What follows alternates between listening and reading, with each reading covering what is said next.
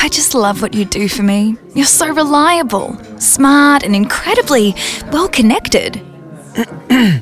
Excuse me, could I pay for my meal? Oh, of course, just having a moment with my CommBank Smart Terminal. Tap away. Feel a stronger connection. With extra connectivity, you're always payment ready. There's more to love with the CommBank Smart Terminal. It is a nice terminal. Eligibility criteria, fees and T's and C's apply. Hey, welcome to the Medicubes podcast, where we bring you all that's good, exciting and sometimes challenging in primary healthcare. I'm Chris Spee, joined by my good friends Kim Pointer and Rivka Hagen. Together we bring a wealth of experience and passion, as well as being in the thick of what's going on in our industry. We used to have a laugh, debrief and chat about all the big issues and what was happening in our own professional worlds, and invite you to join us in this conversation. So join us and our invited guests every month to bring you a light-hearted take on the latest, greatest and controversial issues and a few pearls of wisdom along the way. In the spirit of reconciliation, we acknowledge the traditional custodians of the lands on which we meet and pay our respects to the elders past, present and emerging. A hearty welcome from Birrapah country. And Rivka Hagen here. I'm meeting you from Dja Wurrung country. And a big hello from Turrbal and Jagera country. Hello, wonderful Medicubes podcast listeners. This episode's a bit different to some regular episodes. We're actually joining forces with Practice Coach Australia to present a recording from a recent webinar that Rivka and Kim were part of. They were joined by Tracy Johnson having a chat about voluntary patient enrolment and what might be coming up in the primary care space. There's going to be a two-parter with part one in this episode. Hope you enjoy. Welcome everyone to this webinar presented to you by Practice Coach. My name's Simon Matthews. I'm a director of Practice Coach along with three of my colleagues here that you see on the screen, Dr. Tony Lemke, Kim Pointer and Rivka Hagen. And joining us also is a very special guest, Tracy Johnson. And Tracy is the CEO of Inala Primary Care, a charitable multidisciplinary teaching and research general practice in Queensland's most disadvantaged suburban location. In 2015, Tracy undertook a Winston Churchill Memorial Trust Fellowship, and she studied how to bring care out of hospitals into the community. She remains active in research through co-designing new models of care at the practice. She's a member of the Evaluation Working Group of the Australasian Healthcare Homes Program and Voluntary Patient Registration Working Groups. And she's also a deputy chair of the Primary Care Advisory Group of the Australian Institute of Health and Welfare. To support practices build performance, Tracy co-founded Cubico, a practice management dashboard software solution back in 2018. What we're endeavouring to do today is to have a conversation in which all of the issues can be fleshed out in a way that respects the variety of opinions, in a way which is curious about the perspectives of others. And it's our hope that from this, you'll walk away with an enhanced understanding of the nuances involved in this area and able to form your own view about what matters and what's important here. Tony, I would love you to start us off, if you would please, and share with us some ideas around this. Yeah, thanks, Simon, and thanks everyone for joining us.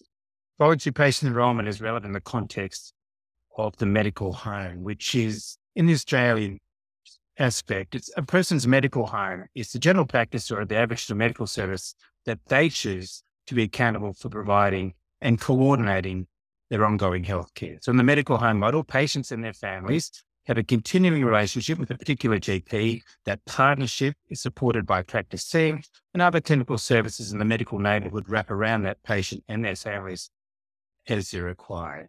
So a medical home is a general practice or Aboriginal medical service that has certain characteristics that provide comprehensive, coordinated, accessible care, have a focus on quality and safety to support those people who choose to be patients of the medical home. Why is the medical home concept important?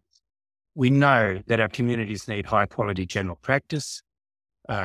We want general practices. General practitioners want to work in a system that enables them to deliver the highest standards of care to each of their patients. And the person-centered medical home has been defined and evaluated extensively in the medical literature. So it's been demonstrated to be effective and efficient way to provide primary care. It's preferred by patients and providers. It's been shown to improve health outcomes, and it delivers better valued care to the community. So what's been proposed recently in regards to the medical home model and voluntary patient enrolment was a primary health reform steering group that met for a couple of years and reported in September 2021 a 10-year plan for primary care in Australia. They advocated what they termed a single primary healthcare destination, which we may interpret as a medical home or a healthcare home or general practice and Aboriginal medical service. And they said, and this is from their report, voluntary patient registration with a provider and practice to establish a formal agreement between patients and a clinical home base for optimal coordination, management and support for ongoing healthcare, which enables patients and providers to work together with the wider health system to improve partnership, identify accountability for ongoing preventative ongoing care, reduce duplication of services and unnecessary tests, and deliver better healthcare across the system. The main details that have been proposed in the 10-year plan is that the government will invest $69 million in Services Australia to create a voluntary patient registration scheme. Patients to be eligible for registration must have visited a practice 3 times in a 2-year span, and then once every 2 years thereafter to maintain their registration. Only registered patients will be able to access MBS-funded telehealth, and over the next decade it's envisaged that the payments linked to quality and outcome measures, rather than fee for service, will make up to 40% of primary care funding. Now, this concept of voluntary patient registration has been supported by both the RACGP and the AMA, strongly supported voluntary patient registration. So that's the proposal, Simon, and that's the background. Thank you, Tony. I appreciate that. I'm going to immediately now, Tracy, invite you first to share some views about that, and Rishka and Ken also following Tracy. So I might start by declaring that I'm a health economist. So data and nerdy things really excite me just as much as running the practice here is my passion and love. So context. When Medicare was created, there were 14 taxpayers for every pensioner. We're now down to 7. So we've seen a halving, and over the next few years, that's going to fall to 4. So we've got a massive fiscal problem in this country where we simply can't afford to keep funding things the way we do. We've got the Defence Department saying they need more things that go bang because China and Russia might do nasty things. And we've got lots of elderly patients going, I'm sorry, but I can't even get into a hospital. So we've got this real financial crisis, and then COVID came along and made it a whole lot worse. So the reality that we need to face, and I like speaking pragmatically, is that there is no magic pudding budget that we can just go, make my world a better place by giving me billions of dollars more, because there's not the tax base to give us that billions of dollars more. On top of that, Australia has one of the most expensive per patient healthcare systems at a user level. So on average, patients are paying upwards of $1,000 to access providers, whereas in other countries in the world, that sort of out-of-pocket expense simply doesn't exist. So we're creating hurdles for people to access care by cost. We're also creating hurdles for care around access, because in most GP practices now, there's doctors, if not all of the doctors, who are not taking new patients. So simply getting access to care is becoming a problem. So this is our context, and I really want to point to that, because the other context that we're hearing a lot about is more than 70% of practices are saying they're not sustainable, and they're not. I'm one of those. I'll put my hand up going, budget is a struggle. And then attracting good people into healthcare is a struggle. We've got a massive workforce competition amongst us. We're not just healthcare, but every system is competing. So Deloitte have just produced a report saying that if we continue the way we're currently delivering care for a population that's aging and getting more chronic, we're going to have 48% of the workforce working in healthcare. At the moment, it's 11%. Now, clearly, with a falling tax base, we're never going to afford 48% of the budget being health workforce. So we've got to do something quite radical and quite different. I'm not saying registration is radical, but I'm saying we need to be open to change. So why for me is registration so fundamental? If I look at our 6,700 active patients, so we're a decent-sized general practice in a decent-sized town called Brisbane, we believe in registration because right now, if you look at our patient charts, more than 80% of our patient charts say usual doctor, and that field is populated. Why do we do it now even before there's a payment model around that? Because we believe in continuous comprehensive care. We believe that patients are more likely to share and disclose what's going on with them It's easier for the doctor's cognitive load if they know the patient history, they know the family history, they know all of that stuff. When you've got rising complexity amongst your patient group, and in 2016, for the first time in this country, the thing tipped. More than half of our work in general practice was chronic disease care for the very first time, and it's getting worse. So just for you to survive the day, somebody like Tony, who practices with patients every single day, it's much easier if you just know what's in front of you and you're not having to think about it really hard. So that's where continuous care, which is what registration does, it says, who's my doctor, who's my nurse, who's my allied health professional? And you've kind of got a sense of who's the patient and what's important to them. Whereas I think in the past, we've had a system much too oriented to what's important to providers. We need to be asking what's important to the patient so that we deliver to the patients what they value. If they value it, they'll advocate for it politically. And they'll also value it because they'll get to experience better care. And I think the reality for us is when we've got a very fragmented system, and we have one of the most fragmented systems in the world, patients at the moment kind of get a bit lost very easily. They get very frustrated, and so do providers. Whereas at least if we're saying, this is my patient, I'm responsible for what happens to this patient. They know I'm responsible. They're going to trust me with that. We get a whole different conversation going. So that's the context that I think registration needs to be put in. Thanks, Tracy. Appreciate that. Kim.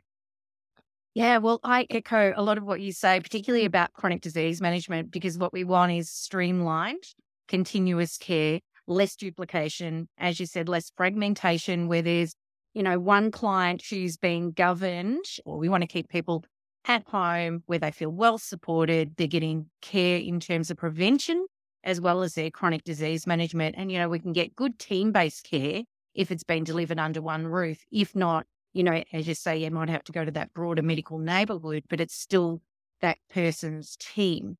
Rather than someone can't get into their GP practice, they go elsewhere to get whatever their script requirements are. And inadvertently, they end up with a care plan being done because someone looked at Maproda and went, hey, there's billing that I can access, and goes and does it. And I know this has been a thorn in a lot of general practice sides for many years. So I can see advantages absolutely in stopping that behaviour. Rivka. Look, it's a broad-ranging conversation, isn't it? And all of the beneficial aspects to do with, the wraparound services for patients, and really sort of speaking to the notion that it's the team that actually delivers the best outcome, and speaking to that expertise that different health professionals do bring to the table, but with that primacy of a GP as the absolute coordinator at the center of that, together with the patient to decide how that evolves and how that plays out. That speaks so strongly of, the quadruple aim that we've all been hearing about for a long period of time, as well as the Bodenheim building blocks of, high-performing teams and how we know that we get better health outcomes. So those tenets are already really quite well understood because they're not new. They've been around for a really long period of time. And I think, some of the struggle at this point in time is actually getting our heads around how do we make that happen in a way that is fair and reasonable and, a good balance between fee-for-service, that sort of episodic care, which will always be part of healthcare provision, versus the more proactive, forward-looking, coordinated care programs. So, we are looking at different service needs that all need to be sort of wrapped up into that program of, what comes next. So it is absolutely a complex beast. But I think the nuance around what's possible, that needs to be fleshed out. And, I'm really hoping that we will come to a common understanding sooner rather than later of what's going to be the best outcome, given that we understand and we can acknowledge that no system is ever going to tick every box and be the absolute model of perfection. We need to start shifting and tweaking and moving on without aiming for the ultimate acceptable, program that's going to meet everybody's needs, because I think if that's what we're aiming for, we're going to be having this conversation again, 5 years down the track, and that would be very sad. So aiming for workable and as good as it can be without necessarily trying to aim for perfect all the time. Tracy, you mentioned earlier the idea of being focused on patients. And of course, a lot of the language that we're using here is highly practitioner-centric. And the concepts that we're using are highly practitioner-centric. Kim, you also mentioned the idea of patient needs. I'm on the central coast of New South Wales, which has a very high population of retirees. It's had a post-COVID influx of population from people essentially escaping high rents in Sydney and moving to lower rents here. Trying to find a doctor is the biggest need that many people have. And so from a patient perspective, just being able to say, I have a doctor that I go to, is the thing that people can't even get on the first page of. How might these ideas be able to address that question? Absolutely. So again, let's start with data and be pragmatic. We have one of the highest ratios of doctors, particularly GPs, per 1,000 patients in the world. So at the moment, we're actually sitting pretty in comparison to a lot of countries. So let's go and have a look at what those other countries have done. And I've been privileged. I've spent months and months and months and months of my life over a number of years going and having a look at those other healthcare systems. Not everything is right, but let's not let perfection get in the way of the good is what we're saying, isn't it? So what they've done is they've said, okay, if you know who your patients are, and in other systems in the world, a full-time GP will be caring for anywhere between 2,200 and 2,600 patients. In Australia, a full-time equivalent GP generally cares for about 600 to 800 patients. So that problem of access that you've got, when we've got people flooding in Queensland as well to some of those more regional and coastal communities, and the first thing they do is want to go and connect up with a GP, and they can't. It's happening everywhere. If we actually change the model of care such that it wasn't about your doctor having to give you a result that's a good result, we're tying up so much of our medical appointment time with pap smears, with wound dressings, with giving patients results that are okay, with screening them for preventative health stuff. All of these things that actually could be done by other members of the care team, and all of a sudden, you could have a doctor caring for 1,600 patients instead of 800 patients. So you'd be able to get a doctor. But how do you know whether you've got the capacity within your practice to do that if you don't know how many patients your current doctor has and how many of those patients see that doctor as their patient? Because it's got to have both lenses. We've got patients here that we think are our patients, and then we get surprised occasionally because they go somewhere else. So I think if there's that commitment, patient to doctor saying, I'm in, we're it. We're in it together. You've got a much greater capacity to plan. And I think in the past, general practice has been very reactive. We responded. We had the luxury of having staffing to just what came through the door. We'd kind of do it. We'd do it well because we're well trained, we're committed, we're dedicated. We don't have the capacity to react anymore. We've got to be proactive. Because a lot of our patients don't know what they don't know. They don't know when they're getting unwell. They don't know all of the other things that they need to be doing because they're getting old enough now that there's so many preventative health things that they should be doing as part of surveillance. There's so many vaccines that they should be getting access to beyond COVID that they don't know about it. They don't know about their family history and how that's going to impact. So all of a sudden, we've got to move into this realm of proactive care. The fastest population growth group in this country are people over the age of 90. The second fastest growing population demographic are those over 100. These are comorbid, polypharmacy, super complex patients. Even if all we did with registration was start with the elderly and those patients with lots of comorbidities and polypharmacy issues, so that we knew who was taking care of them, and they knew that we were responsible for taking care of them, and we could then assemble a team around them to do that job well, we would be so many leagues ahead of where we are now, where we just go, what's going to come through the door each day? Mm-hmm. I cannot imagine a worse work role, and I'm an ex-clinician, than going into work each day with a diary where there's no bookings in that diary, and you just wait for what rolls through the door, because you're never going to know when you're going to leave. You're never going to know what you're going to do and who you're going to do it with. To me, that would be terrifying. And yet an increasing number of our practices have moved that way because they need to keep their diaries full to pay for the rent, to keep the doors open. So we've actually forced ourselves into suboptimal care that nobody's happy with. This is a reversal to say, let's plan together, let's be responsible together. And I like that. You can't be proactive and systematic if you don't know who your patients are and what they've got. So voluntary patient enrolment might support our practice if it clearly identified who we're accountable for, but also gave us funding that enabled us to provide those systematic and team-based services that they need. So in the absence of funding that supported more nurses and the absence of availability of nurses or other allied health providers or other healthcare workers to work with us, it doesn't add much value to what we're already doing. So within the fee-for-service structure, we are providing team-based care to the extent that we can. It would be better if the GP didn't have to see every single patient to be able to bill them, if the nurses and the allied healthcare providers had much more autonomy, much better for us. The question is, does voluntary patient enrolment, will it support that?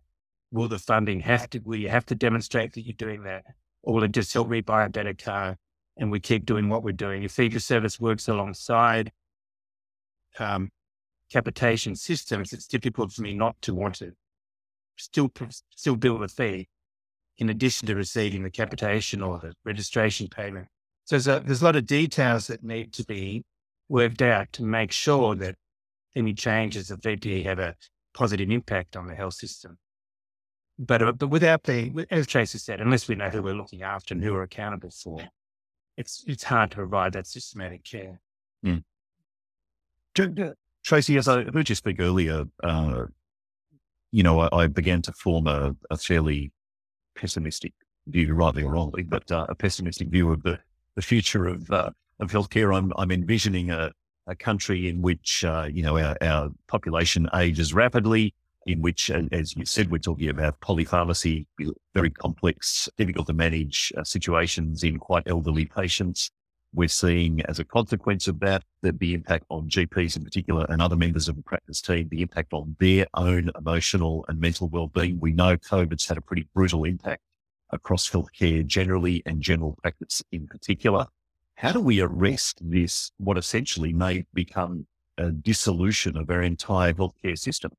So I really like the acronym that goes around the world, the word team. Together, everyone achieves more.